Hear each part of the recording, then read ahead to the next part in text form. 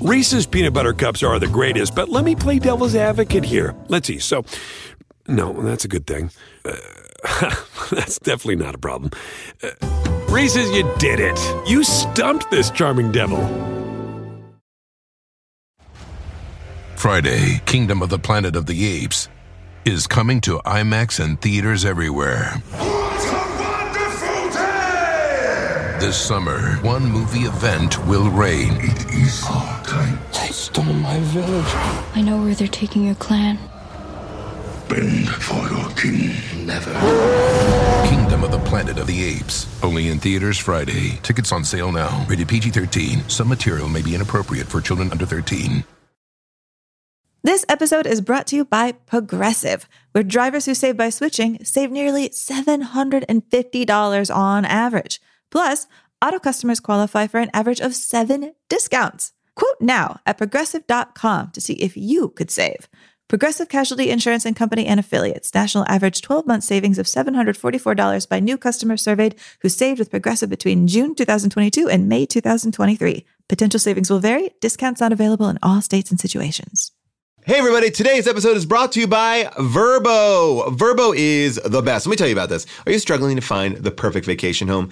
It's something that is actually a real problem because sometimes you don't want to stay in a hotel and you want to save some money or make a vacation a little bit more homey. And this is where Vrbo comes in, all right? They find out what you want from a place where you want to stay. Do you want to have kids' rooms? Do you want to have grills? Do you want to have beachfront, lakefront, whatever you want? You put in all the things, and then Vrbo finds you the perfect spot for your vacation. You need Vrbo, okay? They do the hard work for you. They match the perfect place to stay every time. From condos to cabins to places with yards and grills and hot tubs, they got it all. Search VRBO in the App Store to download the Vrbo app today and put a stop to frustrating vacation searches. Let Vrbo find a home that matches you. It's 1948, and diamonds might be a girl's best friend, but gold makes a man go crazy. The treasure of the Sierra Madre.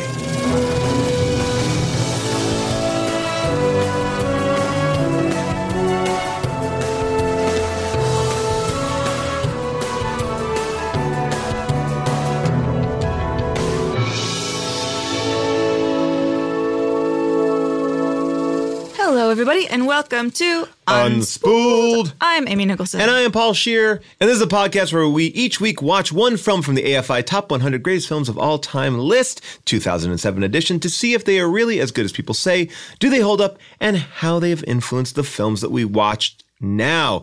Later in the episode, we'll be talking about The Treasure of the Sierra Madre. But Amy, let's talk a little bit about last week's film, which was All the President's Men, which just last week celebrated its 43rd anniversary. And so interestingly, this episode is dropping on the day that the Mueller report is released. I mean, look at the synergy we're getting here, Amy. I mean, it's almost enough to make you believe in conspiracies. Ooh. Ooh. The Facebook group disagrees with us. They believe it belongs on the AFI Top 100 list. We kind of felt a little bit differently. We think it's a really good film, but not sure that it needs to be canonized as one of the best 100 films of all time. Yeah, I mean, it's that interesting debate. It kind of falls in that line of, is this movie important because of the movie itself, which is very, very good, or is this movie important because of the story that it tells about this moment in history? So what are people saying on the Facebook group boards, Amy? Well, here's an interesting comment that was the Australian point of view. This is from Declan Green, and he wrote... Always like an Australian point of view. I know. I was about to do a really bad Australian accent, and then for Declan's sake, I will not. I'm sorry. Yeah. Declan says, technically, I loved it. The editing, the deep focus cinematography, the naturalistic acting are all brilliant.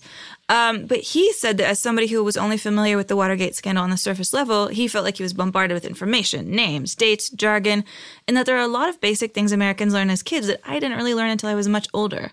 The amount of power a U.S. president holds seems crazy to me, says Declan. It's something I still have trouble wrapping my head around. Everything seems focused around a single fallible individual.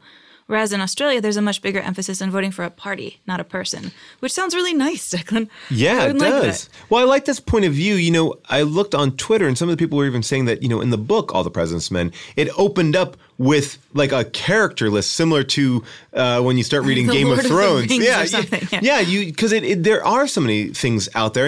And I would argue that we're not taught this to this degree in our school. I mean, you understand what Watergate is, and I think as you get older, you might find out more about it. But I was even shocked to read that kids who were very young, maybe like 3 years old when 9/11 happened, don't even really have a clear conception of it. It's just sort of, their whole lives have been affected by it, but it's not something that they're, incredibly familiar with, I think, as you or I might have been with it because we lived through it. I think we're more prone to being connected to events that we've lived through. Whereas for me, Watergate is something that I did not live through. And it's sort of always out there. It's interesting. It's anecdotal, but it's not something that I'm like passionate by. Yeah, same. I mean, is there a moment, you're a parent of young kids, where you tell them about 9/11? Like, is there a moment when it comes up? I guess it's part of our world. I mean, it's the same way like Pearl Harbor was a part of our world. It's there, it exists. But, my parents never sat down and talked to me about Pearl Harbor.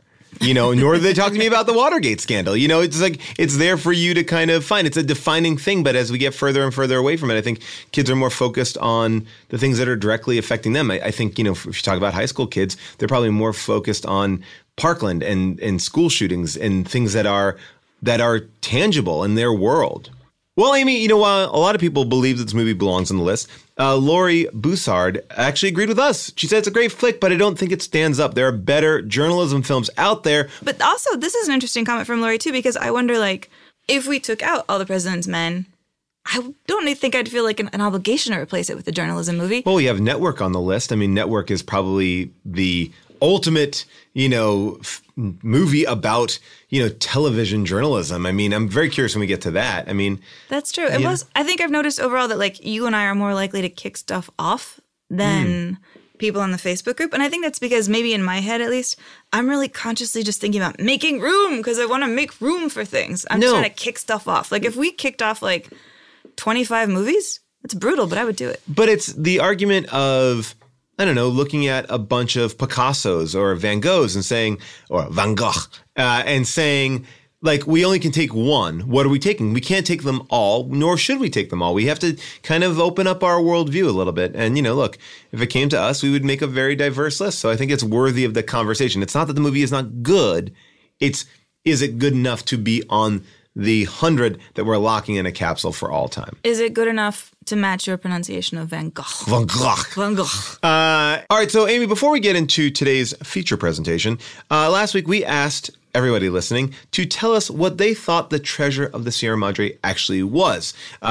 If you hadn't seen it, we had you call in, take a listen.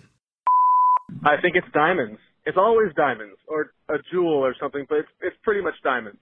Gotta be. I think the treasure of Sierra Madre is Marcellus Wallace's soul. I think that Humphrey Bogart is going to find that the real treasure of the Sierra Madre is the friendships they made along the way. I've never seen the treasure of the Sierra Madre, but suspicions lead me to believe that the treasure of the Sierra Madre is actually a centuries-old recipe found in Mexico for a tres leches cake. I think the treasure of the Sierra Madre is just cases and cases of delicious Sierra mist, and it's totally worth the hunt. Okay, well, if you found a giant case of Sierra Mist, would you just bury it back in the desert? I think I would. I've never enjoyed a Sierra Mist. Prove me wrong, Sierra Mist. I'm going to take Sprite over that. Would you take Sprite or 7-Up? What would you take? I would take Sprite. I would take Sprite. I was reading recently that Mountain Dew is responsible for a lot of bad health among computer programmers. Oh, yeah, of course. Like Mountain Dew bellies are such a thing. Ugh, it's disgusting. I mean, it's not good for you. The color of it should just tell you. That should be the warning, even though I like to drink it on occasion. Now that we have these guesses, let's get in to the film. It's 1948. Porsche is founded. NASCAR holds its first race for modified stock cars at Daytona Beach. Israel is declared an independent state, and a loaf of bread costs 14 cents. North Korea is established, and the game of Scrabble is introduced. It's also the year that Ozzy Osbourne, Samuel L. Jackson, and Alice Cooper were born, and The Treasure of Sierra Madre comes out in theaters. It's ranked 38 on AFI's 2007 list, dropping 8 slots from the 1997 list, where it was ranked number 30. Amy, Treasure of the Sierra Madre, who's in it? What's it about? Treasure of the Sierra Madre. It is directed by John Huston, director that we already know from The African Queen, Yes. starring his star from that, Humphrey Bogart as Fred C. Dobbs. Fred C. Dobbs is a broke panhandler in Mexico. He makes a friend who's Tim Holt, playing a character named Bob Curtin, and the two of them come into just enough money to convince an old-timey gold-digging genius to teach them how to dig for gold. The three of them set out, find gold, and the finding of the gold becomes a disaster. This is also the film with the famous line, "Badges, we don't need no stinking badges," which is not exactly how it comes out in the film because memory is a slippery thing. Well, we've realized this a couple of times now. Classic lines from cinema were not actually spoken in the films. So, Amy, before we even get into today's episode, I have a confession to make. I had never seen Treasure of Sierra Madre before, but yet in my sketch show, Human Giant, we had a sketch all about Sierra Madre, and I didn't even know until I watched the movie last night. And I was watching, and I was like, oh, wait, that was the sketch. I didn't write the sketch, obviously, but I can't believe that I parodied something that I didn't even know I was parodying. So I wanted to play you a clip of this sketch. So take a look. What is it? Guys, look at this. There's like $600,000 in here. No way. We're gonna be rich, man. We can quit our jobs. Let me see some of it. I don't know, guys. We could take this money. No one would ever know. But months, maybe years from now, this $500,000 would tear our friendship apart. $500,000? What happened to the other 100,000? Yeah, you trying to screw us out of our share? Take a little off the top? No, this is, I guess, guessing. What the man? How could you do that to him? He was double-crossing us. But he's our friend. Sounds like you two are in pretty tight. What's this for? Dig your own grave. You son of a bitch. Oh, my leg! This money is tearing us apart. Shut up. So that was one of our first sketches that we ever shot there. You even had to dig your own grave. Yeah, come on. I'm not messing around on movies that I haven't seen that I like to parody. That was actually written by Jason Wolner, our director, and such a funny sketch. But that ends with a scream, and this movie ends with a laugh.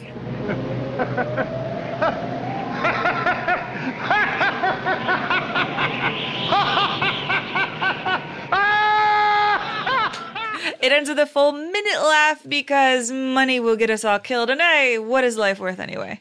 Amy, what do you think of this film? This film is terrific and nasty and dark and brutal and funny and strange. I loved this movie so much.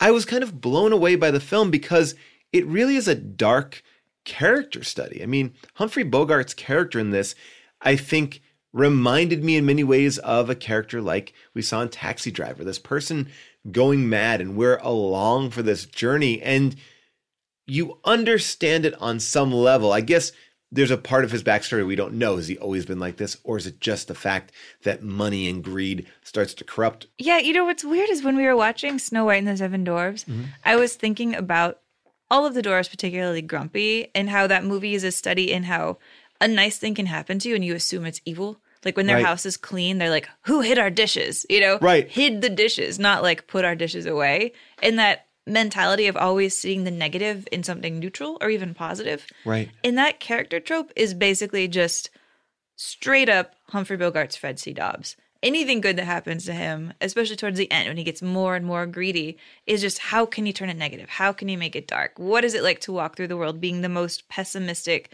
distrustful person on the planet? Well, you know, he comes from this background, or we don't even know what his background is, but we can assume he has been poor for a very long time. And then it's like that phrase, like absolute power corrupts absolutely. This is a man who we see him as a beggar, penniless, doesn't even look in the faces of the people that's giving him money, you know, just angry at the world to a certain degree. How did he even get down to Tampico? We don't know. And then he gets money, more money than he's probably ever dreamed of. And now he wants triple it. You know, he wants it all. And it's that little voice inside of us that is never happy with what we have. And I think that's what I kind of really linked into, is how you can become unhappy even with tremendous success. Exactly. I mean, this movie just starts out on this dramatic note. Like, here, let's even hear a little bit of it just to set the tone. Mm-hmm. Let's hear a bit of the opening score. This is somebody we've heard before. Max Steiner, he did King Kong and The Searchers.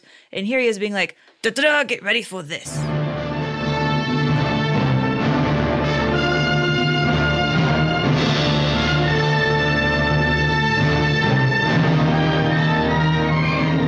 You hear notes of the King Kong, but really what you hear is this like, get ready, you guys, because this is going to be intense. And what we first see is just Humphrey Bogart being the biggest bum in 1925, Valentine's Day, asking every American he sees, which is really just the same American over and over again. Is actually the director of this film, John Huston. And and it's a character you could say maybe it would be like the little tramp from Charlie Chaplin, you would think. I mean, he's poor. There's a little bit of that same cigar gag where like somebody throws a cigar on the street and a little kid gets to it before he can.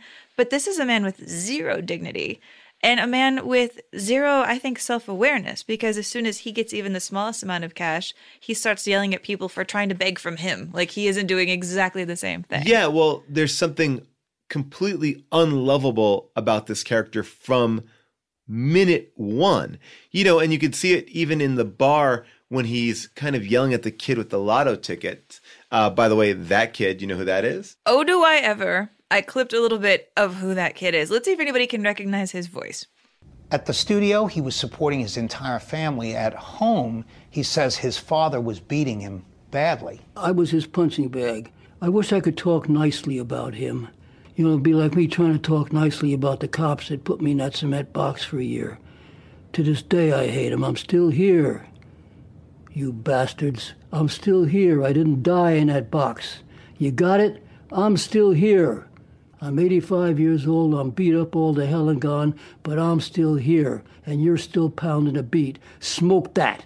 Well, before he was 85, he was a little kid, but he grew up to be... Robert Blake. That was Robert Blake talking about, I guess, the treasure of Sierra Madre into his incarceration for killing his wife. Oh, God.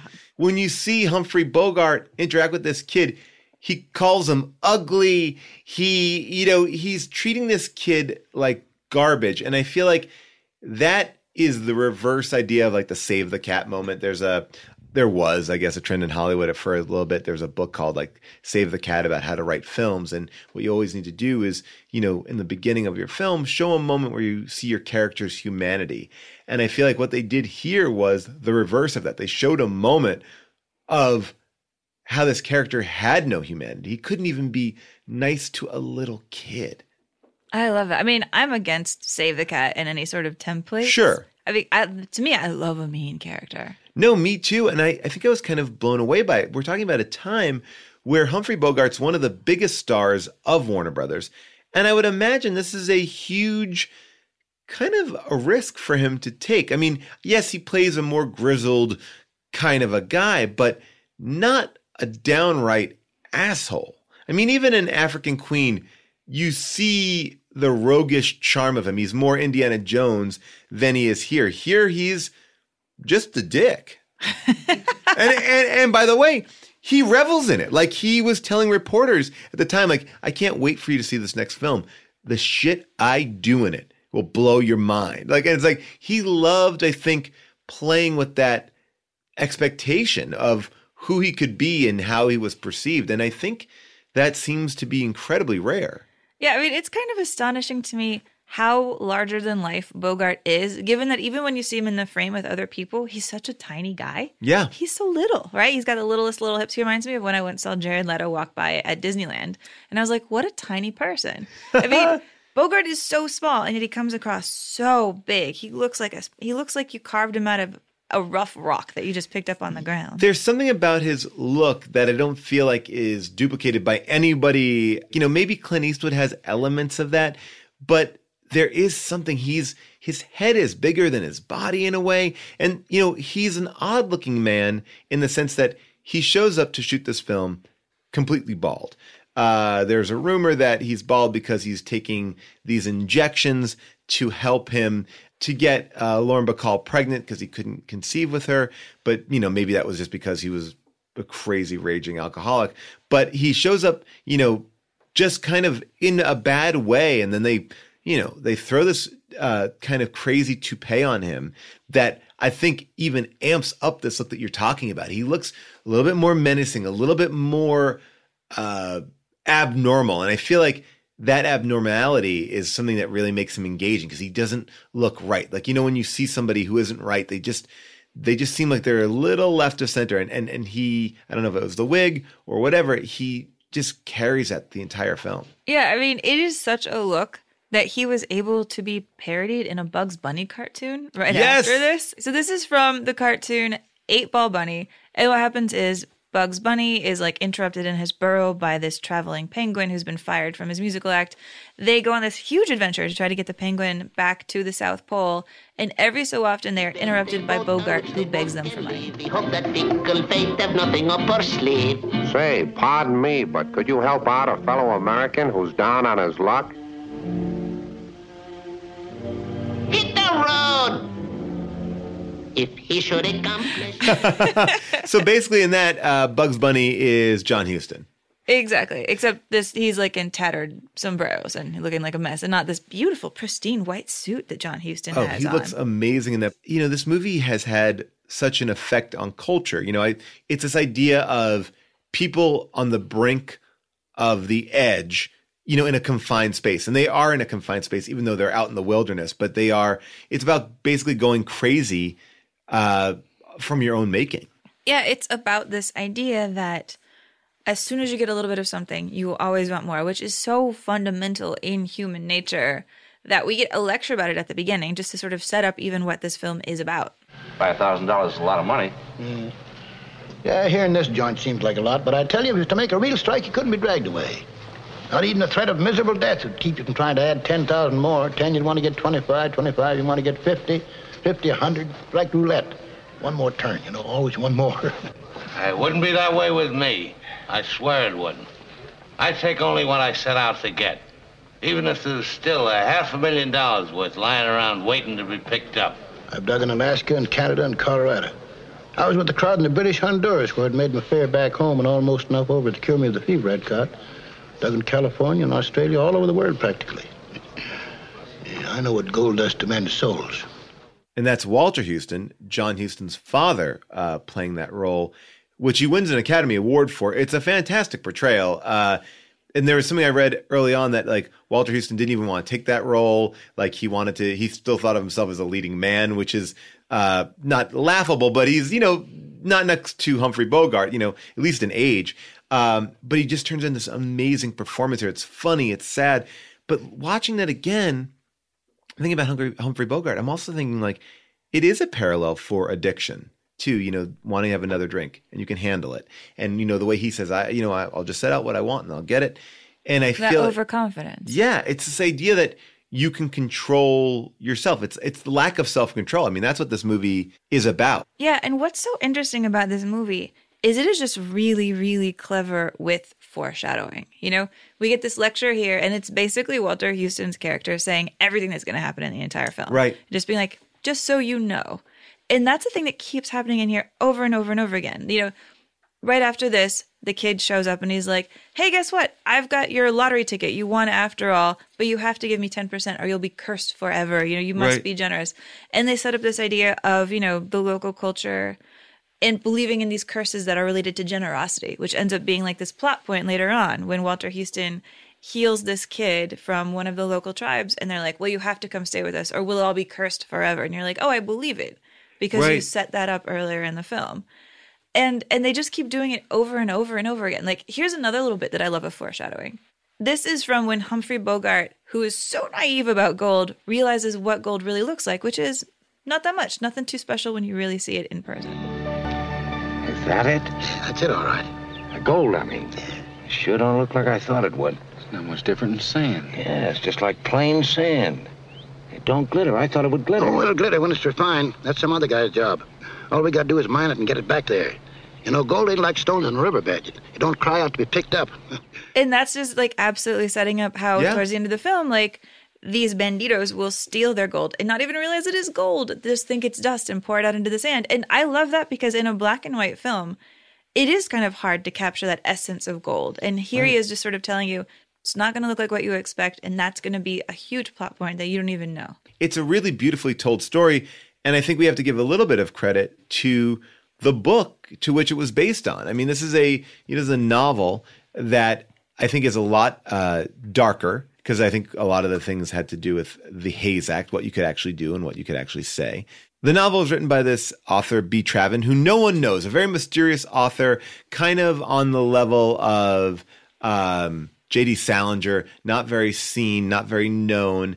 And there is a rumor that, when they asked him to make this film, he agreed, and he sent one of his associates to watch the film being made. And a lot of people believe that it was actually him as someone else. Yeah, he's like the Ferrante Yes. of the 1940s, where everybody knew that wasn't really his name, maybe, but nobody knew who Trevin really, really was. He almost appears like a creepy character himself. He shows up in John Huston's hotel room when he's supposed to meet John Huston in Mexico City, stands him up, and then John Huston wakes up and there's a dude in his hotel who just hands him a card and introduces himself as a translator and Traven's friend. And he's like, Traven told me that I'm supposed to stay around, not Traven himself. And Houston's like, well, it's a pay cut. Because he was going to pay Traven $1,000 a week to be on set. But he's like, I'll just pay this translator guy $150 a week. And he probably figured quietly that he just got Traven for cheaper. And I think everyone just played along with this kind of fantasy that this, associate of Traven was not him. But he would constantly say things like, I instead of he when talking about the script. He was talking about himself. He was him. But I love that commitment to wanting to be anonymous, that you didn't want anyone to know who you were. I think I really applaud that. I feel like the fact that no one saw what J.D. Salinger looked like, it just adds this mystique.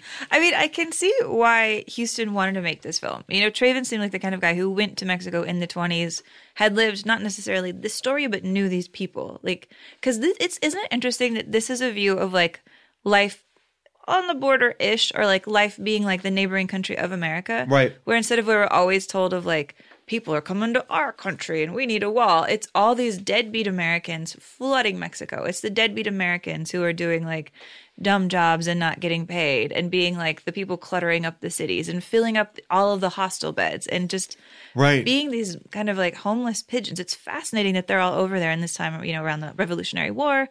But that is a life that Huston did himself. Huston is this dude, his dad was an actor. He was a theater actor when he was a kid. Huston was a movie buff. He loved Charlie Chaplin.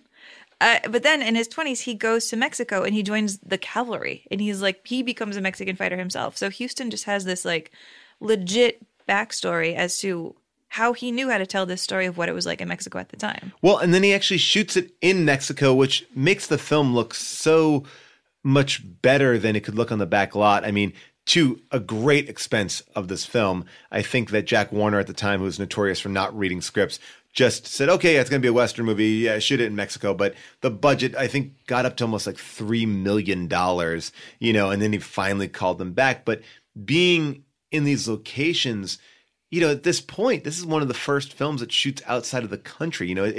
It's a bold step, and I feel like we talked about this a lot on African Queen. He wanted to go to places that you've never seen before. Characters, of course, will always bring you in, but if you're fully transported to a whole different world, and imagine in 1946, you're just seeing this, it looks totally different, and it does capture something. It just feels real. Yeah, I mean, it feels to me like Huston was a guy who made movies basically just because he wanted to live that movie himself. A director. Yeah. Doesn't he feel like Peter Berg to you? Peter Berg is this guy's I want to punch you in a boxing ring. Let's box. This is a macho-ness to being a director that I feel like we don't have anymore. Yeah, it's he was like a Hemingway. I mean, Hemingway is alive when Huston is alive. So he's I'm the Hemingway of the screen. He didn't say that, but maybe he did say that. Who is to say? I mean, what did get said is that Bogey said that John was the kind of guy where if he saw a nearby mountain that would work, he'd be like, no, that mountain's too easy. We need a harder mountain. And that if he could, this is a quote from Bogey now, if we could get to a location site without fording a couple of streams and walking through snake-infested areas in the scorching sun, then it wasn't right. And I think it's different than the type of director we were talking about, like James Cameron, who is a perfectionist and beats up his crew. I feel like this is more of and forgive the term, a jock, like a jock who is a director. It's an archetype that we don't really see. It's you never hear stories about him being a perfectionist. he did things that were extreme, but it wasn't like, do this, take 1,000,000 times. Like, as a matter of fact, like, he was known for being like a jokester. Like, in that first scene where they're sitting around the campfire and, Colt is eating, just starved and eating all that chili. He just made him do it like 5 times and wasn't even rolling on the last 3. He got it. He was like, oh, let's see how much he's going to eat. And then, like, called lunch afterwards. Like, he's like, I don't know. I think it's a little bit frowned upon, like, that jock attitude. Well, yeah, because it's interesting, because it's not even Coppola-ish with, Apocalypse Now, because Coppola was spending tons of money getting helicoptered back to, a mansion every night. No, this is, like, a guy who wants to, rough it. He's like, what, you want tents? We just sleep here on the floor of the jungle. Like, he adopted, a little boy during this shoot. Did you know about this? This orphan Pablo? Tell me about Pablo. Okay, so he had not been married for a long time, and his wife was on set, and he constantly belittled and humiliated her on this location shoot, which kind of fits in with the narrative that we're telling. I love his wife, by the way. It's Evelyn Keyes, who's in Gone with the Wind, and she is, one of my heroes of that wow. period. She's amazing. So she goes back to Hollywood to shoot another movie, and at this point, John Huston's like, I want to adopt this little kid, Pablo, who'd been hanging around the set. And to Evelyn's, coolness, she's like, all right. And he brought this boy Pablo back from Mexico, and she went to the airport and greeted them with open arms. Just like a crazy idea, though. Be like, yep, I'm taking this kid. Let's go up this mountain. Let's go shoot over here, But yet, every time we hear stories about him as a director, he's making all these very beautifully conscious choices, whether it was, we talked about this in African Queen, like the way he talked to Katharine Hepburn and the performances he gets. I mean, he gets this amazing performance out of his dad, that wins his dad the Oscar. Yeah. I mean, by the way, I do have to say that life for Pablo did not turn out that great. Oh, no. You know what happens? A little bit. Pablo does stay in America. He gets educated here. He gets married. He has 3 kids. And then one day he just snaps. And he leaves his whole family. He leaves his kids behind, and he just moves back to Mexico City, and he becomes a used car salesman. Interesting. That's a dark, not as dark as I thought it was going to be, so I'm relieved, but also I don't know what happens after he became a car salesman. But God just only an knows, odd thing to be like, I need to go to Mexico City and just sell used cars. I can't do that in the United States. There's definitely something I can't do. Yeah.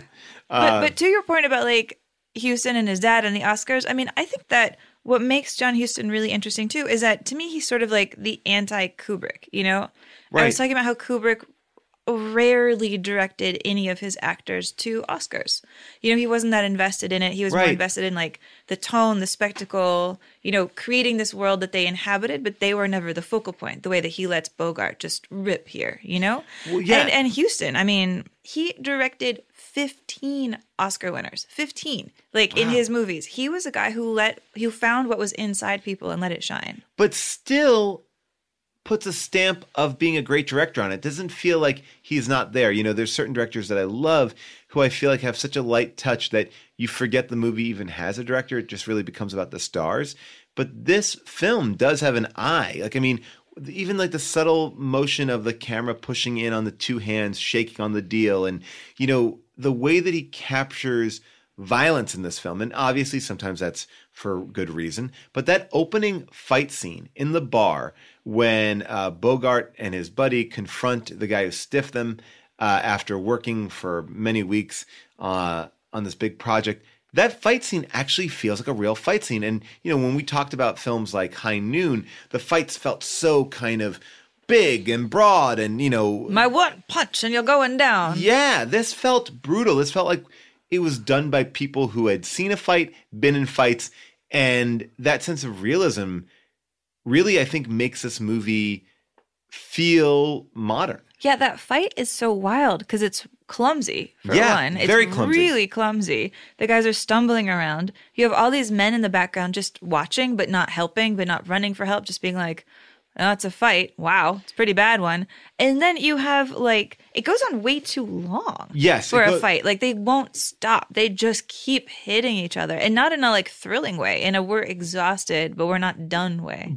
So, Amy, earlier you were saying that, John Huston's kind of a contemporary of Ernest Hemingway. And I feel like the Huston clan is just traveling with cool people because there's a great scene in this film where Walter Huston does this kind of jig, and it's a great, crazy moment. And it's a totally unscripted moment that was Walter's idea, but he learned it for a Eugene O'Neill play, Desire Under the Elms, that he did in 1925, but he learned it from Eugene O'Neill. So there's a little Eugene O'Neill in this movie. I love it. I actually clipped that scene because it's so insane. Yeah, it's bizarre. Everything behind and go back to civilization. What's that you say? Go back? Well, tell my old grandmother I got two very elegant bedfellows who kick at the first drop of rain and hide in the closet from thunder rumbles. My, what great prospectors. Two shoe clerks reading the magazine about prospecting for gold in the land of the midnight sun, south the border or west of the Rockies. Shut your trap! Shut up or I'll smash your head flat! Go ahead, throw it. If you did, you'd never leave this wilderness alive. Without me, you two would die here more miserable than rats. I'll leave him alone. Can't you see that the old man's nuts? Nuts! Nuts, am I? Let me tell you something, my two fine bedfellows. You're so dumb there's nothing to compare you with. You're dumber than the dumbest jackass. Look at each other, will you? Do you ever see anything like yourself for being dumb specimens?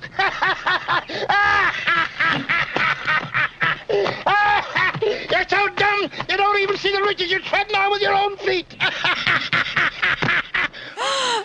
What a great scene. He has so many good moments. I mean, Walter Houston is even capable in this movie of breaking the fourth wall and it not making me mad, which is very rare. Right. But towards the end, when he's like now being treated like a local dignitary by the native tribe, he's being like his cigarettes are being lit by a beautiful woman, and he gives the camera a look like, "Hey, can you believe this? Lucky me." Hey everybody, we have to take a brief break in the show to hear a word from our sponsors. Amy, who's sponsoring us today? Well, one of our sponsors is the awesome podcast Freedom. You know what Freedom is, Oh right? my gosh, Scott Aukerman, Lauren Lapkus, and Paul F. Tompkins together, just kind of goofing around. I mean, if there were three people that you're just going to hear goof around, I would pick those three. Yeah, they sit down and kind of discuss the world and everything in between. It's something that started when they were on tour for Comedy Bang Bang, and it's grown into this really fun show where it's less character-based and just more kind of fun conversation. I mean, at this point, like, they're friends, the listeners are friends, we're all just sort of friends with these friends. You're listening in, but you just never contribute. That's the way podcasts work. Well, don't miss out on the hilarity and listen to the brand new season of Freedom only on Stitcher Premium. For a free month of Stitcher Premium, go to stitcherpremium.com/freedom and use the promo code unspooled. That's stitcherpremium.com/freedom and use the promo code unspooled. Speaking of great podcasts, you know who I really, really adore? Who? Cameron Esposito. Oh, my goodness. She has been fantastic on How Did This Get Made? She's been on a handful of times and always just has a great point of view on things. I mean, she did a canon episode with me on The Matrix that I think still gets referenced at least once a week by somebody on my Twitter account being like, oh, my God. I love it. I got to listen to that. Well, every week...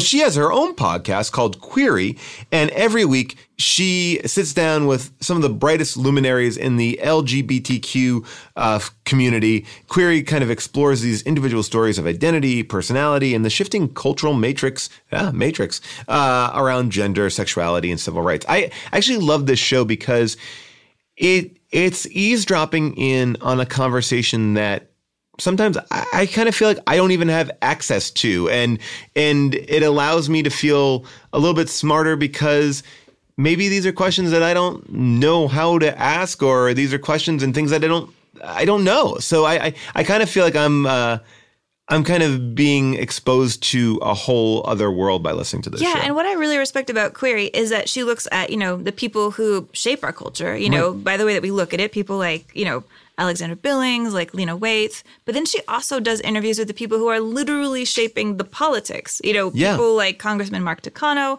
people like the president and CEO of GLAAD, Sarah K. Ellis. I mean, these are people who are actually getting work done.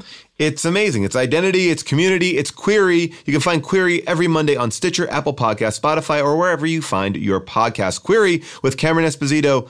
Just listen. All right, now back to the show. Probably people will come back at me and say, well, no, Paul, we do show that Humphrey Bogart's a good guy because when he took the money, he only took what he was owed and he gave back the rest. That's a part of the film that I felt like wasn't completely right about his character. And the only reason why I believe that he did it, if we're going down the road that he's just a jerk, is he didn't want to ever be arrested for theft. Like, he could beat him up and take what he was owed, but if he took more than what he was owed, it would be theft. So I feel like that's the only reason why I didn't take everything from that guy's wallet. Well, yeah, because I think that's such an interesting moment, because it either adds to the argument that it is specifically gold that corrupts more than cash. Yeah. That it is seeing gold, this thing that you just dug out of the ground for free, that makes you go crazy. I mean, it's interesting because, like, some people have criticized the movie because they feel that if Bogart is just such a bad person from the beginning, then there really isn't an arc. It's just what happens to a bad person when they get a lot of money. But that scene, the throwing of the money down specifically, is the one argument for, like, how did he change? Did he have an evolution? No, you see, I don't think that gold is the reason why people turn bad. I think it's probably more in line with getting something without actually doing anything, right? You know, yes, he's mining for gold, but it's almost like he's picking money off of a Dollar Tree. You know, I mean, and it's a little bit more complicated, but it's like, this is all this money. I could have all this money. I could be rich. You know, it's gold is just the medium of the story, but the message is the same. Like whenever you get something that you're not even really working that hard for, you can maybe get more envious of it, I guess. I know, don't you feel like the people who appreciate their fame and their success are the people who've been around the longest and have had the ups and the downs and the highs and the lows, but the people who get success right out of the gate, they don't know anything but it, so they abuse it and they get caught doing all that sort of stuff and they're acting out. I can see that because, I mean, the cash in that scene is stuff they specifically worked for on a day salary. They knew exactly what they were owed because they knew exactly what they had done and how they had earned it. Whereas you're right, gold is vaguer. I mean, gold kind of makes him more like Gollum. Yeah. You know, just up all night and whispering to himself. I mean, he literally whispers to himself. This is from a scene where Walter Houston is like, go get us supplies. And Humphrey Bogart is becoming Gollum and talking to himself. They're running short of provisions, Dobbs, eh? How about you going to the village? What does Howard think he is ordering me around? What's that, Dobbs? Nothing. Better look out. It's a bad sign when the guy starts talking to himself. Yeah, well, who else am I going to talk to? Certainly not you or Curtin. Fine partners you two are. Got something up your nose? Blow it out. It'll do you good. I don't get the idea you two are putting anything over on me. Take it easy, Dobbs. I know what your game is. Well, you know more than I do. Why am I elected to go to the village? Why me instead of you and Curtin? Oh, don't think I don't see through that. You two thrown together against me. The 2 days I'd be gone would give you plenty of time to discover where my goods are, wouldn't it? Got any fear along those lines? Why don't you take your goods along with you? And run the risk of having them taken from me by bandits? If you was to run into bandits, you'd be out of luck anyway. They'd kill you for the shoes on your feet. Oh, so that's it. Everything's clear now. You're hoping bandits will get me. That would save you a lot of trouble, wouldn't it? Yeah, I love that scene because it shows how determined he is to spin everything into a negative. There is no solution in the world when you are Dobbs. But Dobbs is us. And if we don't know what we would be like until we see that opportunity in front of us. And I think we all think, or maybe we don't, what would I do in that moment? We're Dobbs. We're Dobbs in the bunk. We're Dobbs in the flop house. We're saying, I would only take what I would want. But then he's there, and he's actually there.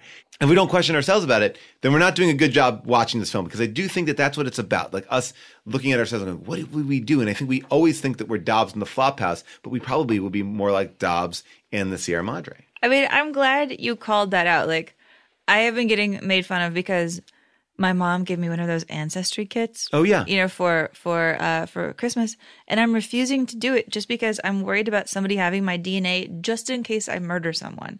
And I love it. I have no plans to murder somebody, Right. but I have a lot of life ahead of me, and God only knows. Like, who don't knows what know. if I want my DNA out there? And so I won't do it. I mean, I know I'm Dutch. Okay. Right. But like the idea that I don't know what I could be capable of later on. I mean, now I'm like terrified that I said this out loud. No, it's but I did. fine, So it Amy. goes. Keep on talking. So you're going to be in Golden State for the next couple of weeks. You're just seeing friends. You're knocking on doors. No big deal. We are finally crossing over into the true crime podcast genre here. The host kills the people. We love it. Let's watch more. Do you really want to mess with a possible murderer right now? By the way, no, I don't. I am supporting cut this all out. Maybe to segue out of this is a good time just to let Dobbs lecture us about having a conscience. Okay. Conscience. What a thing. If you believe you got a conscience, it'll pester you to death. But if you don't believe you got one, what can it do to you? Makes me sick, all this talking and fussing about nonsense.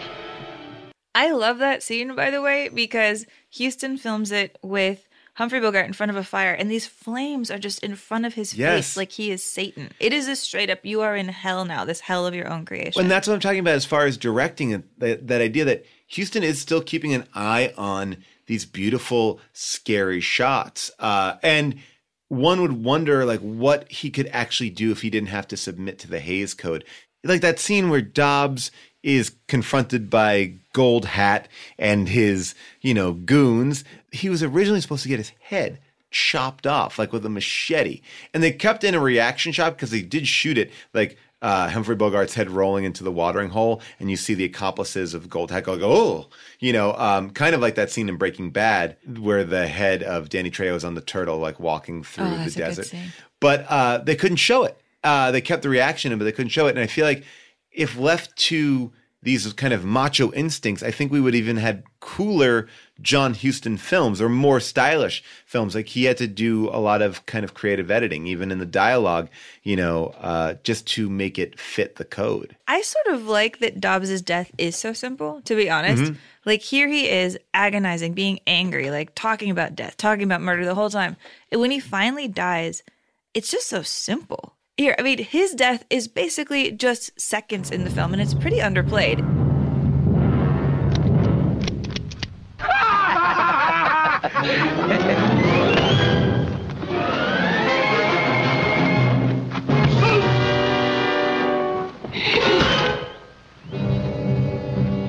And that is it. He dies in the quickest off-camera machete blows, and it's almost like after all of that fuss, death is so simple and it matters nothing in this film. Well, I agree. And I think, they kind of edited that footage to make it, just come across like that. But I think a simple slice to the head, kind of like what you were saying you did to those people on the street this morning, it was also kind of effective. It was like, thump, and we're done. It wasn't like they tortured him. It was just, no, we're going to take a machete to your head and now you're done. Yeah, torture's so overplayed. I would go for volume. Yes, of course. And that's kind of what the newspapers have been saying about you a lot.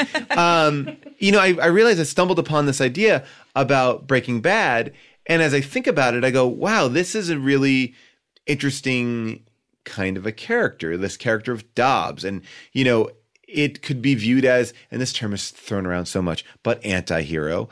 I would argue that, Walter White, because you have to live with him for many more years, is a lot more likable. But in the final seasons of the show, you're getting this version of him that's very similar to Dobbs. This stubborn version, like these versions where it's like, you could be out, get out. You don't need to do this anymore, but he keeps on going.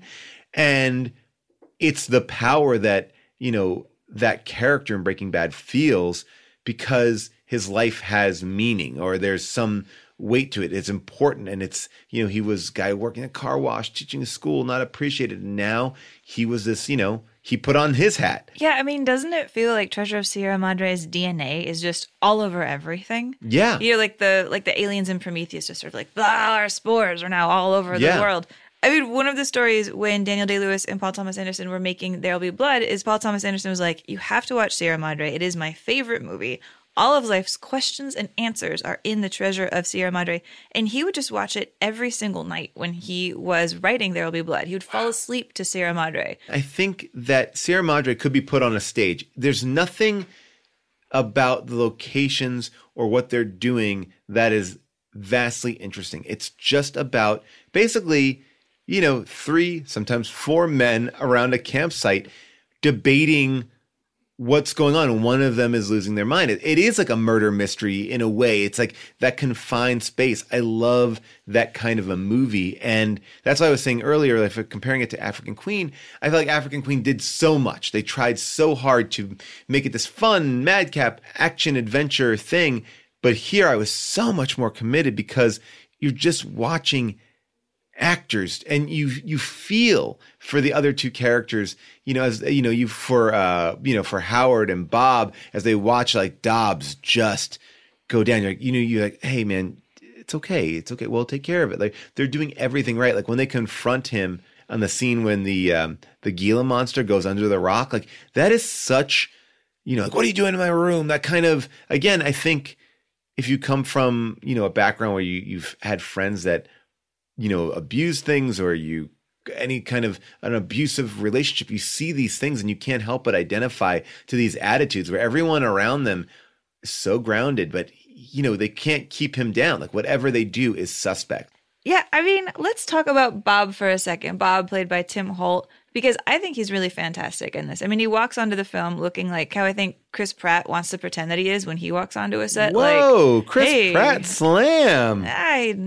He's got charisma, this guy, this Tim Holt guy. He's got charisma. I mean, Tim Holt, by the way, his dad was a silent film cowboy star. So he was sort of born into the industry to be a cowboy hero. And people loved him. Like Orson Welles said that Tim Holt was one of the most interesting actors that has ever been in American movies. That's Orson Welles. Like Orson Welles picked him out of cowboy movies and put him in The Magnificent Ambersons, which is how he started to get taken seriously as like not quite just this cheerful singing cowboy dude. Right. And then Tim Holt went to war. And when he fought in the war, he was a bombardier in Tokyo. He got a Purple Heart. And when he came back to Hollywood after the war, this cute baby face that you can see that he definitely had, he starts to lose it a little bit by this point. And he looks a little tougher. He looks like he could actually go and prospect for gold. I mean, what I like about his dynamic with Humphrey Bogart is they do seem like genuine buddies. Yes. In so many ways, this is kind of a buddy picture like The Searchers-ish, where you have craggy guy riding around with like young dude. I think that like Tim Holt is just so much more interesting than Jeffrey Hunter when he was playing Martin Polly, like the kind of sweet dude in The Searchers I didn't like. riding alongside. Yes, I didn't like Martin Polly at all. I feel like there's no depth or dynamic to him. I feel like when you have Tim Holt, he's you. He's the other part of you. It's like this, because he's saying, no, we're okay. Like they're not trying to pull the wool. Like there's no twist in this movie. It's all of Humphrey Bogart's making. And I think you empathize with that because you see that care for him. He's like, you're going insane. He knows it. He's not getting defensive. He's not getting angry. He's almost a caretaker. And that's something that Martin Polly never does to John Wayne. I mean, John Wayne doesn't allow himself to be vulnerable enough to allow that, but he is not an adult enough to kind of do that, where I feel like Tim Holt is. Yeah, but yet there's this one subtle clue that Tim Holt is not necessarily going to be as innocent as you think he might be, or as he winds up being. Did I miss that? Let's see. There's a little bit of it because like this score, this Max Steiner score, it gets a lot of hate actually. People really dislike this score because it's too so bombastic in the way that it tells its stories. Like it's really overdone. Well, here's a part even of the score that I don't like. This is when the men are climbing up the hill and they're realizing that Walter is just like so much more athletic than they thought he was, and he's like kicking their ass. You can hear when the music cuts back and forth from looking at Walter having an easy time going through the jungle and Humphrey Bogart being miserable.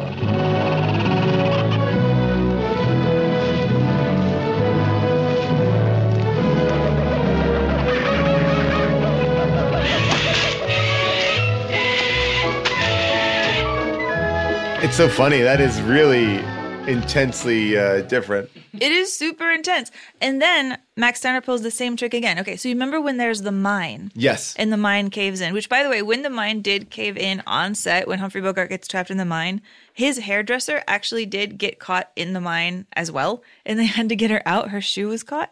But listen to what Max Steiner does to the soundtrack when Bob Curtin walks up to this mine and he's like, should I get my friend out? It's a little bit dangerous. Listen how the music switches.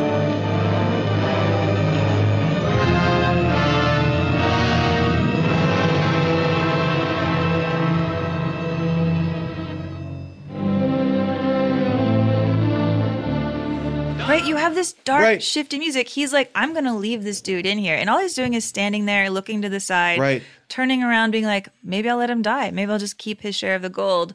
And then this conscience music like kicks back in, and he's like, oh, I'll go get my friend. But if that was Dobbs would have let him die. And I feel like, again, the movie is drawing this line of what you would do, what you wouldn't do. These are the choices that define us. People say you only know who you are when you're under like moments of extreme pressure, or stress. And here he is. He knows that Dobbs is going crazy. It would be easy for him to be like, oh, I couldn't get him and he died. But he makes the other choice. And I think that we all are making the other choice, or most of us are making the other choice often. It's true, but I like that the movie acknowledges that we all have the evil choice in us as well. Absolutely. We absolutely do. I mean, at the end, isn't he going home to find Cody's wife? Yeah, it's a little weird. Like, I haven't met this girl, but her husband died, doesn't know he's dead, but I'll give her the news and then I'll take over. Yeah, there was something odd about that. I was like, huh, okay, Tim Holt, there you go. Just out of curiosity, talking about him, who do you think could play that character? If they ever were to do a remake, who do you think would be good? Oh, I mean, the first person that pops into my head, just because I absolutely adore him, is Alden Ehrenreich. I think that's in part because we're thinking about the Coens and because I'm thinking about him when he was like a really charming Western guy. Yeah. I mean, when he's in Hail Caesar, he's basically being like a young Tim Holt type, which is why I could imagine him also. I would like to see him grow a beard and look evil and be himself, not in a way that like he was in Han Solo movie. Interesting. I'm going also down the Coen brothers road a little bit. And my first instinct for him was like a Big Lebowski era John Goodman. Like that kind of a guy. I thought that would be a fun character. But then... Yeah, now John Goodman would be the Walter Houston. Yeah, he'd kind of be in that zone, which would be... Also great. Also great. And then I started thinking about this movie a lot and being like, why didn't people remake it? And I was like, wouldn't it be great if the Coen brothers remade it? Kind of like the way they did True Grit. They would add an element to it and they bring back Nicolas Cage. Not since Raising Arizona have you seen him do this. Nicolas Cage doing this part of Dobbs. I think he could do this part to an exceptional degree. I like that a lot. I think, because in my head, I was thinking Willem Dafoe, because I just always cast Willem Dafoe for everything. But I think Nicolas Cage would be fantastic, because he could also do the vaguely charming at the beginning, which I think nobody ever believes that Willem Dafoe's a nice guy. Nick Cage, Mashallah Ali, John Goodman, Coen Brothers remake. Let's see it happen. I'm sick of Mahershala Ali being a conscience. Make it somebody else. He's not a conscience. He's just a human. He doesn't have to be a good guy. He's not. I mean, Tim Holt is not a good guy. He's just. He gets better though. He gets nicer and nicer. I feel like as the meaner, right. The meaner that Bogart gets, the nicer he gets. Yeah, I mean, I feel like there was even Coen Brothers stuff at the moment when Walter Houston is like, okay, we got the gold, let's leave, but first we have to apologize to the mountain. We have to put the mountain back together. Yeah. Which did you see Buster Scruggs? Yes. Yeah, there's that whole sequence in there where the guy's just like prospecting for gold and he terrifies the mountain. Like he digs huge holes in it. And it's like this idea of humans destroying things. And it feels like a counterbalance. And you know what other movie I kept thinking about watching this? What? Is Nightmare on Elm Street. Ooh, tell me more. Because towards the end, Humphrey Bogart is like, don't go to sleep.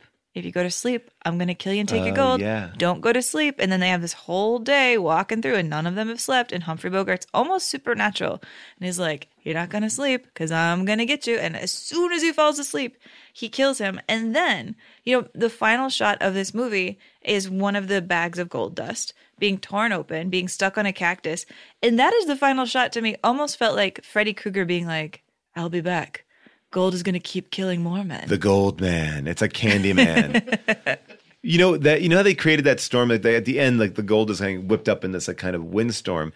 Another one of these like great John Huston moments. They hired the Mexican army to fly overhead to basically whip up the sand like that, because it creates this like really, it goes back to the earth. What you're saying, it's just like it's sent up and just.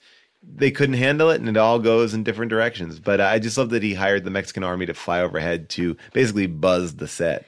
Yeah, I mean, that shot is so wild. They are getting covered in their own gold. Yeah. And it's doing them no good at all. It's a literal death storm. By the way, let's go back to Lebowski when they have the ashes and they're on the cliff. They get covered in the ashes of they're trying to send one off and it gets covered in the ashes. This movie was difficult to shoot. They shot it in Mexico. At one point, the entire film was shut down because the Mexican newspaper was printing stories that the film was, offensive to Mexico. And then what John Huston didn't realize is that he had to bribe the editor to write better stories. And then he bribed the editor. But then the editor was fired a couple weeks later because he was having an affair with somebody in government and then found dead. So a lot of weird kind of corruption in Tampico as they're shooting it there. But I think, again, adds to the look and feel of the film. It's true. Like when you hear stories about what this movie was like to film, I mean, everybody goes really, really, really, really, really, really hard on the character of Alfonso Bedoya, the one who plays the badges. We don't need no sticky badges. Yeah. They call him Gold Hat here in the film, but I don't think, do they even call him anything in the film? I mean, in all my research, he's Gold Hat. Yeah. Yeah. Like, apparently, like, Bedoya was like a huge character actor. He was in a ton of movies, tons of movies. But he was known for eating a ton of food on the set. Like, that was his thing. Like, when craft services was there, he was like, here I go. I'm going to make the most of this. So apparently one day before, right before they called lunch, Walter Houston and Bogart were like, we're going to get this dude. So they put a bunch of glue onto a saddle, and they're like, oh, Bedoya, we need one more close-up of you on this horse. So he climbed onto the set, and then he got stuck on the saddle right when they called lunch, and they just left him there. And he started to freak out and, like, scream and cry, and they just like annoyed Houston so much that he went back and cut him out of his pants so that he could go eat. What? This is crazy. I mean, I love that these pranks on set. I mean, I've been on so many sets. There's never pranks. Should we listen to that Badges line just because it's of so course. iconic? Yes, of course. All right. We are federales. You know, the mountain police. If you're the police, where are your badges? Badges? We ain't got no badges. We don't need no badges. I don't have to show you any stinking badges. His face is unbelievable, right? No, yeah. I mean, he's got a beautiful, face, and it's that great character actor face. The original line in the novel, do you want to know what it was? It was... Only if you do it in character. I will do it as good as Gold Hat. Badges? To goddamn hell with the badges. We have no badges. In fact, we don't need badges. I don't have to show you my stinking badges, you goddamn cabron and chinga tu madre. That's it. You did that very well. I tried. I mean, I like that they had to cut out that line. Yeah. Even though it's like chinga tu madre, which is not a good thing for me to be saying on English, but they they have so much Spanish in here that they don't subtitle. I wonder why they didn't think that they could get away with that one.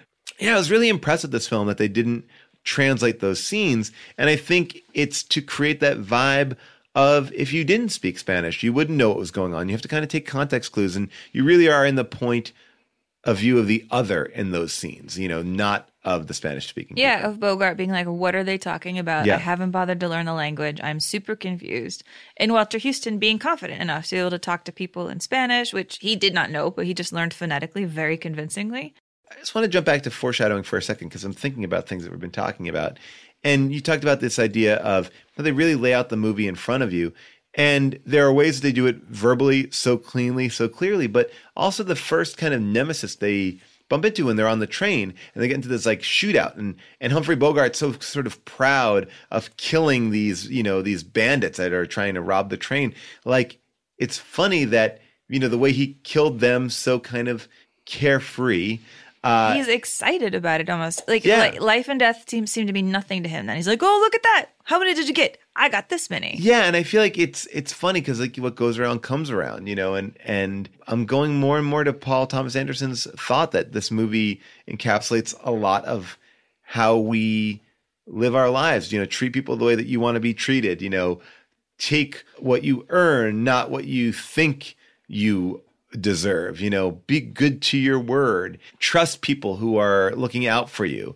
These ideas are very kind of like core principles on being a good human being. Yeah, I mean, everything in this movie goes around and comes around. Like, he's shooting bandits like they're nothing. The bandits are roaming the countryside trying to steal guns from people. And then his greed is what gets him killed by the bandits. He's by himself, He's been warned that water would someday be more important than gold. And in his search for water, he gets himself isolated. Yeah. The bandits show up. They kill him for their own greed. They kill him for burros and for his boots. And then because they stole his burros, the burros are what rat them out and get them killed because the burros have like the brands mark on them.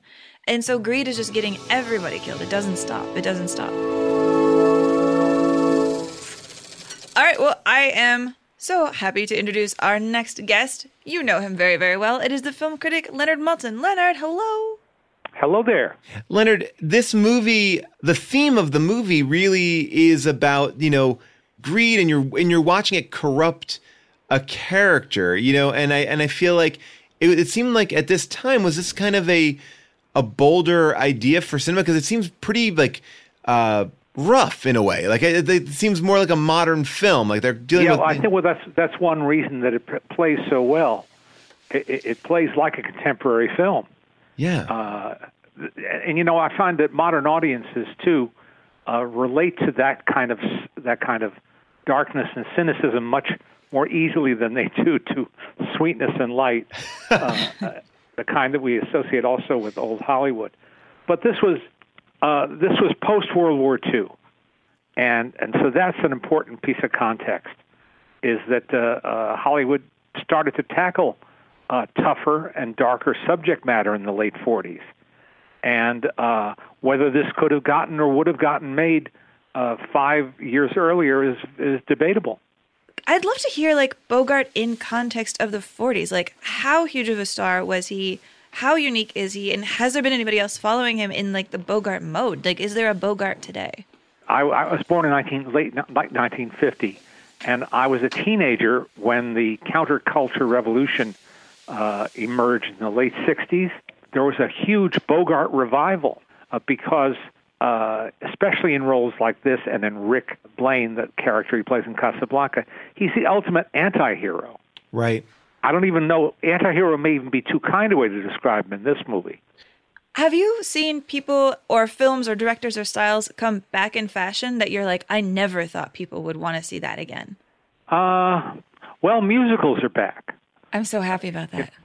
Well, me too. I don't like all of them, but at least it's not, the idea of doing a musical is not rejected out of hand, which was the case, say, 10 years ago.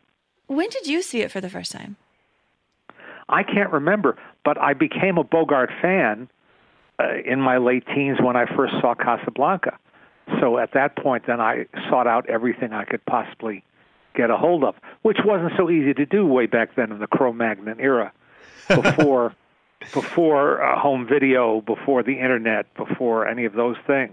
I went so far as to sometimes go to sleep, force myself to sleep early on a school night, set the alarm for 2:15, and wake up and creep over to the family television set, we only had one, and try to keep the sound down in order to see a film. Wow. I mean, I'd love to know more about this because I've known you forever, but we've never really talked about how you got started.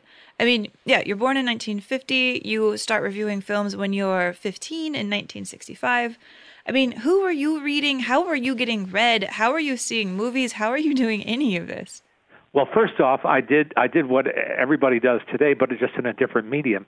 I published myself. I published my own, what we used to call a fanzine. Today it would be a blog, but then it was a physical, print on paper entity. And I contributed to other fanzines, which is how I advertised and got subscribers for my own. And I started doing that when I was 13. Wow. So you were mailing it to people? Yeah, and licking stamps and stuffing envelopes and hauling boxes to the post office and all of that. But, my audience was relatively small, fervent but small. But then doing that magazine brought me to the attention of an English teacher at my high school in Teaneck, New Jersey, who I didn't have for classes, but who was aware of me and liked what I was doing. And she's the one who said, I have a friend who's a editor at Signet Books in New York. Here's his phone number. You've got to go see him after school one day. And I think the two of you would hit it off. Well, we hit it off to the point that he offered me a contract that day to do the first edition of what became my movie guide. Because there was another such book, and he wanted to do a rival version of that movie guide. I don't know if I've ever told you this. I think I might have.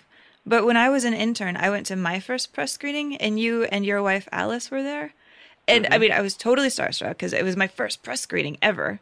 And you were there, and Alice was there, and I was like, oh, my God, this is for real. I'm, like, really in the room now where the magic happens. And I watched you and Alice leave the theater when the film was over, and I just remember you held her hand, and you turned to her, and you said, what did you think? And you asked her for her opinion first. And I thought, I mean, I knew sort of that being a film critic would be kind of a lonely job. You're always watching movies at weird hours. And I thought that is my template for how to be a healthy grown-up who has a healthy relationship, who listens, who's just wonderful. I don't know if I ever told you what an impression that made on me. Well, no, and it's very flattering, and I appreciate it. I should tell you that Alice takes full credit, as she puts it, for saving me from a life in a dark room all alone. But I became a Bogart nut because of Casablanca, and it became my favorite movie, which it remains to this day. But I don't want to let this conversation go too much farther without mentioning Walter Houston. Well, yeah, we wanted to talk a little bit about him. Yeah, because go ahead. He is just extraordinary in this film. You know Bogart's going to be good, and he's very well cast, and he and Houston got along famously well and played to each other's strengths. But Walter Houston got the part of a lifetime playing the grizzled old prospector here. And I watched some of it again this morning just to sort of refresh my memories and my ideas. And from the moment you meet him, this character, you just believe him. You don't think that, there's this actor Walter Houston playing this guy. He is that guy. And he even took out his dentures, right? Because at a certain point, I believe that Walter Houston didn't want to play a side character. He wanted to play like a lead. And then they convinced him to take out his dentures. And I think all of those little touches to play this character on the side, to not have his dentures and give him this, I mean, it's an often copied character in this genre, I feel like. People do imitations of Walter Houston, I feel like. Well, yes. Well, to do an impression of him in this movie isn't hard, because it sort of overlaps with Gabby Hayes, the beloved cowboy sidekick, who I think also may have gone denture-free on screen. Right. And Gabby, who I love from my childhood, was a kind of a broader version of the character Houston plays very believably. You mentioned African Queen, and we did that movie a little bit earlier in the series. So far, it has been, I think, our listeners' least favorite film. Yeah. It's at least bottom 5. Could you make a stance, a pro African Queen stance? What are people missing? What do we need to appreciate? Well, there's a streak of sentimentality, just a streak that runs through African Queen that perhaps is not as contemporary as the hard-bitten nature of Sierra Madre. You have to be willing to suspend some disbelief to give credibility to the character of Charlie Allnut that Bogart plays, and to find Katharine Hepburn's character believable and endearing. All right, so I don't mean to put you on the spot, but Treasure of the Sierra Madre has not been remade, right? Thank goodness. Yeah. If it was to be, just for the sake of argument, who would you cast in those kind of 3 roles, or even just in the Humphrey Bogart role? Who do you think could pull off that real unlikability, but also be incredibly engaging? Oh, I can think there are a lot of actors who could do that. Well, I mean, I just saw him in a film the other day, Colin Farrell. Oh, I love an evil Colin Farrell. Yeah. Who lately is playing more sympathetic characters. Right. Funnily enough. But he has that quality. Yeah. No, I feel like it's interesting. Sometimes these really classic films, no one gets near to retouch them. And I think that that's a really good thing, even though this film could easily be updated. It's almost as if we have a respect for these classics, and it's kind of almost as if. Yeah. And then there's Dumbo.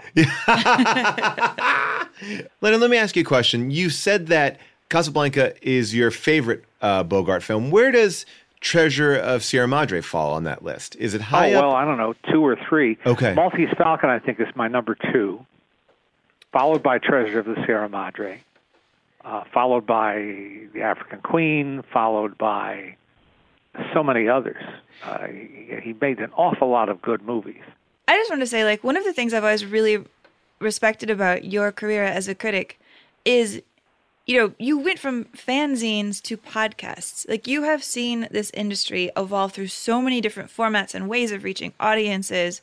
And you've been a movie lover through so many different ways, from staying up late at night to watch things on TV to streaming.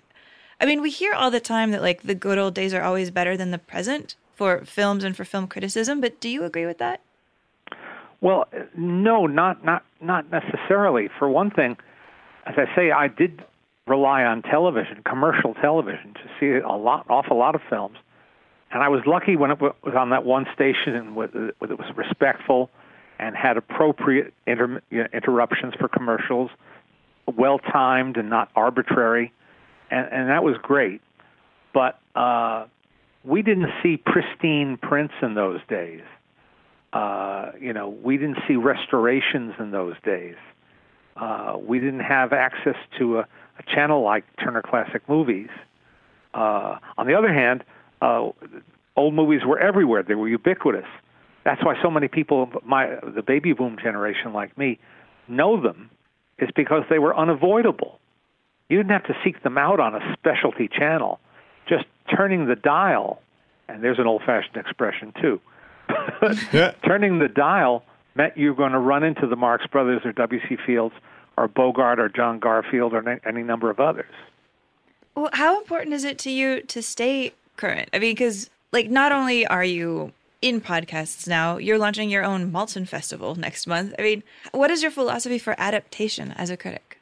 Well, you have to adapt or die. It's a survival technique. That's all that is.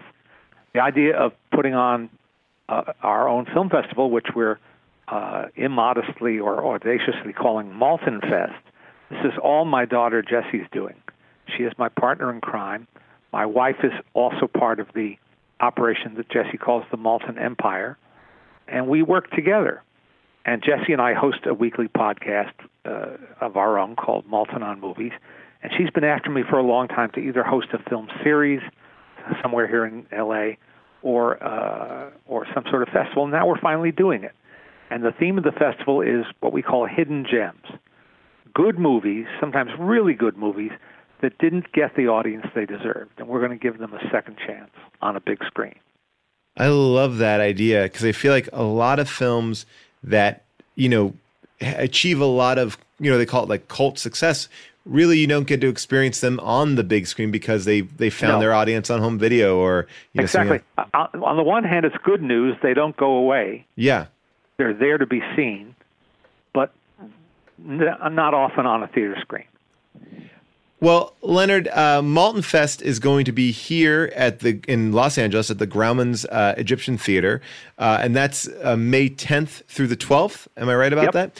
And you can listen to your podcast, which is fantastic, called Malton on Movies. And you just had, you had Paul Dooley on, somebody who I'm such a fan of recently. He's great. So fantastic. And Henry Winkler has been on the show, and Mark Maron and Lynn Shelton. Just an amazing grouping of great people. And you and Jessie are so fun listening to the two of you together. You have a great dynamic. And we have a ball doing it.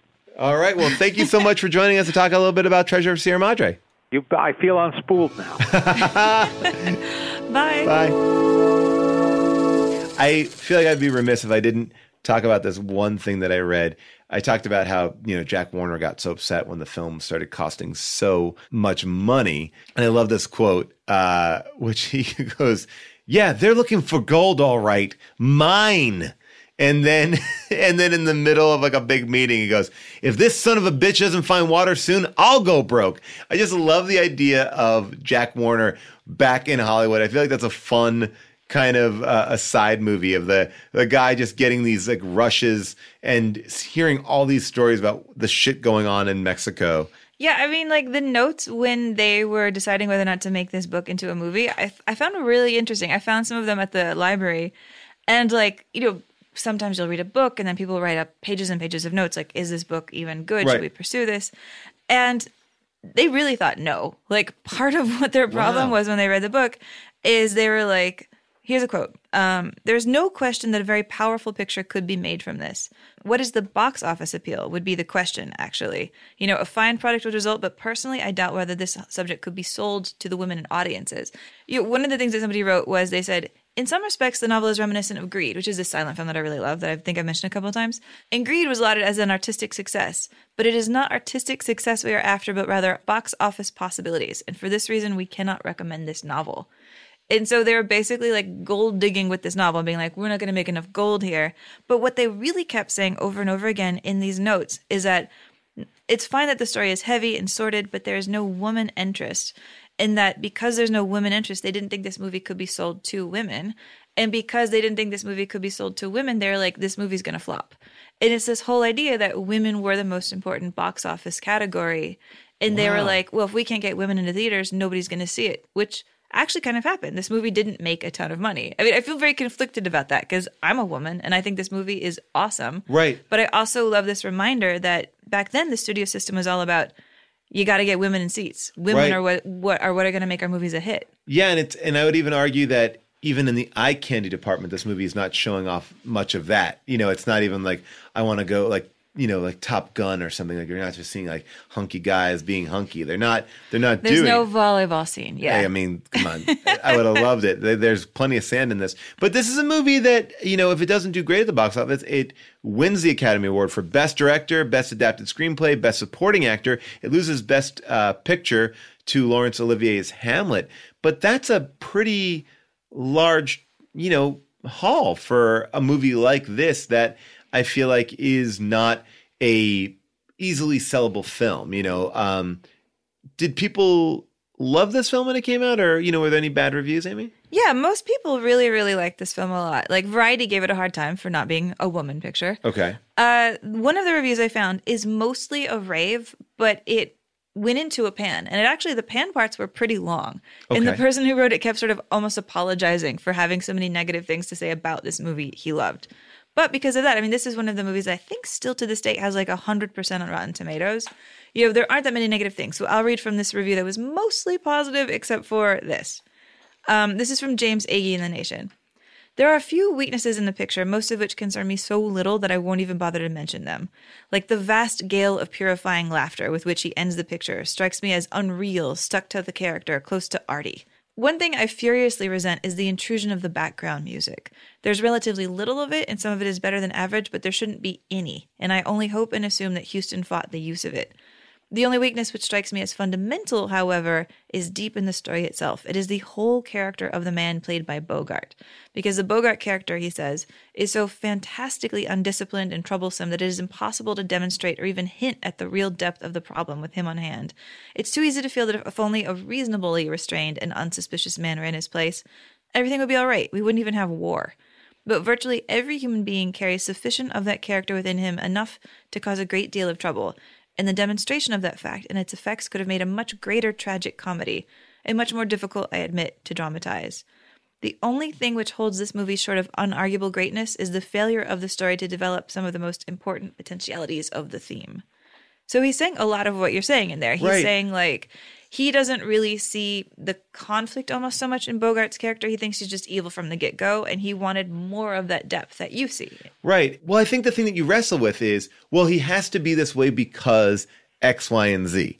But it's a more damning statement of mankind if he is just this way because he is human. Yeah. I mean, I think one of the things that just really separates Bogart's character from everybody else is that when they talk about what they're going to do with money, they're all forward thinking. One of them's like, I'm going to build a shop. I'm going to retire. The other one's like, I want a peach orchard.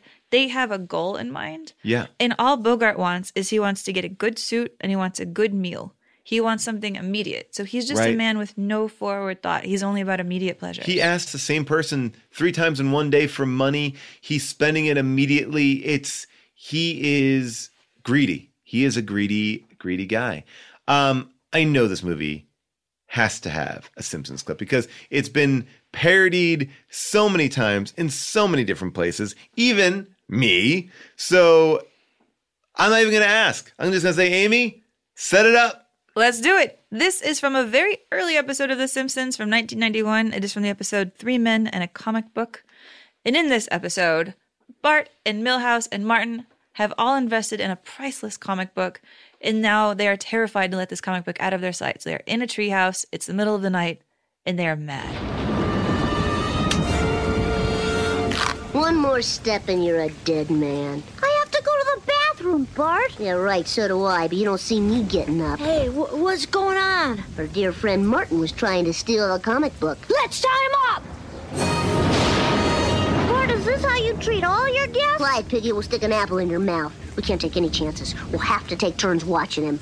Okay, I'll go first. Ah, so that's your little game. Let old Bart get nice and drowsy. Then when his back is turned, wham! Well, it is not gonna happen, see? You're going crazy, Bart. I'm telling your mom. Hey, Martin, tell him what we do with squealers. I don't know. Is it worse than what you do with people that have to go to the bathroom? Amazing. I love it. I think we both agree this belongs on the list. Yeah, this movie is great. Now I feel better about kicking African Queen out. Absolutely. And at 38, what do you think? Do you think it's too low, too high, just about right? I'm okay with it because this movie, you really do just see its influence everywhere. Yeah, I totally agree. If it was up a couple slots, I'm surprised it dropped down a handful of spots because I think it is such a kind of perfect film that has kind of captured the culture. Yeah, I'll be so curious to hear from people who saw this for the first time this week. Like the people who saw City Lights for the first time this week. I think this is one of the ones where like, black and white films are badass. All right, Amy, so it has come time to roll the die.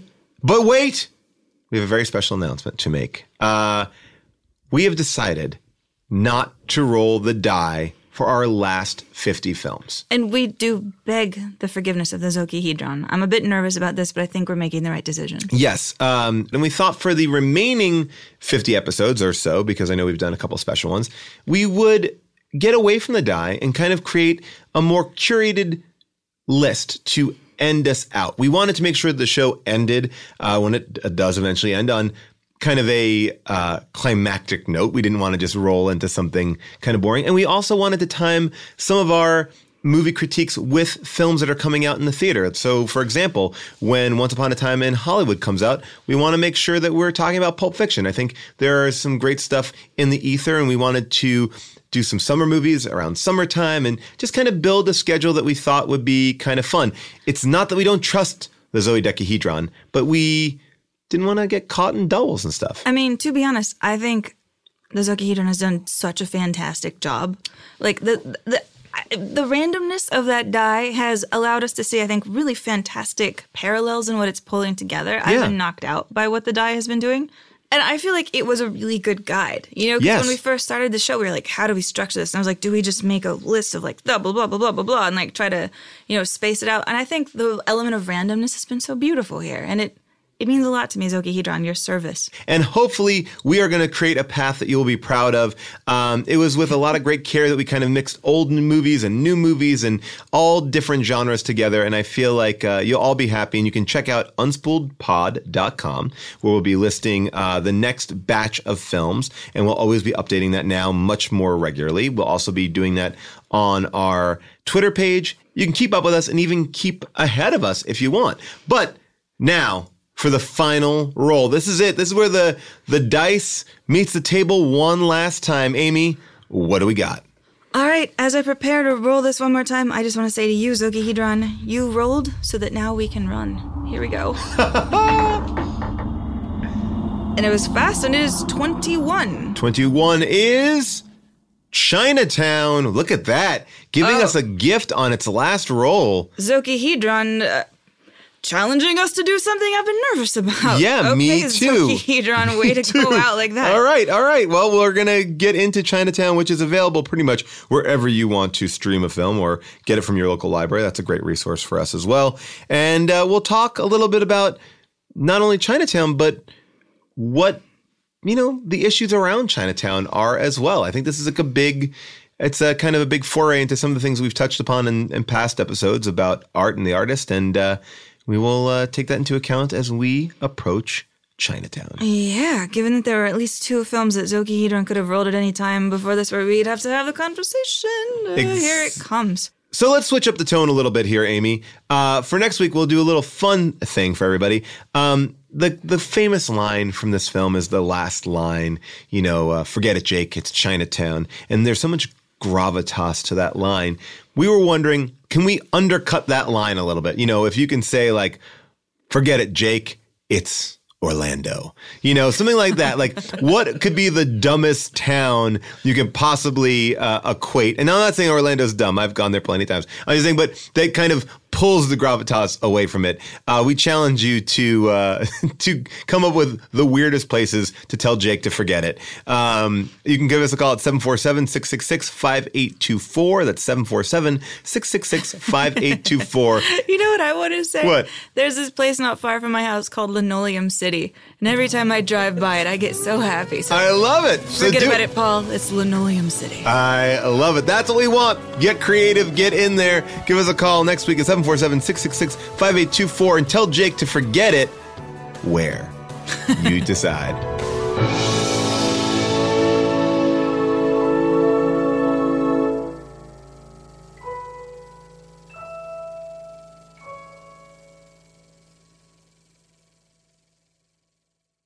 Hey, this is Arnie Niekamp from the Improv Fantasy Podcast, Hello from the Magic Tavern. I fell through a dimensional portal behind a Burger King in Chicago into the magical land of Foon, and I started a podcast. Season 3 has just begun with a brand new adventure to defeat the Dark Lord. If you're a new listener or you've fallen behind, Season 3 is a great jumping on point, and we've got great guests like Justin McElroy. I sound like a fancy college professor. Hey, nuts.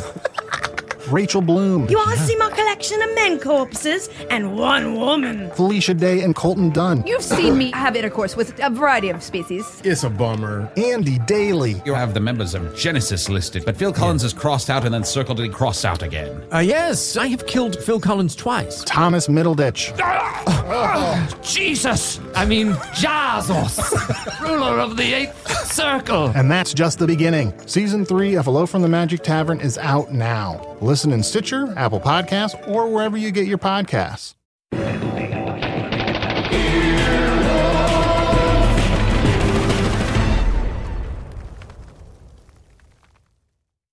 Reese's peanut butter cups are the greatest, but let me play devil's advocate here. Let's see. So, no, that's a good thing. That's definitely not a problem. Reese's, you did it. You stumped this charming devil. Life is a highway, and on it there will be many chicken sandwiches. But there's only one McCrispy. So go ahead and hit the turn signal if you know about this juicy gem of a detour.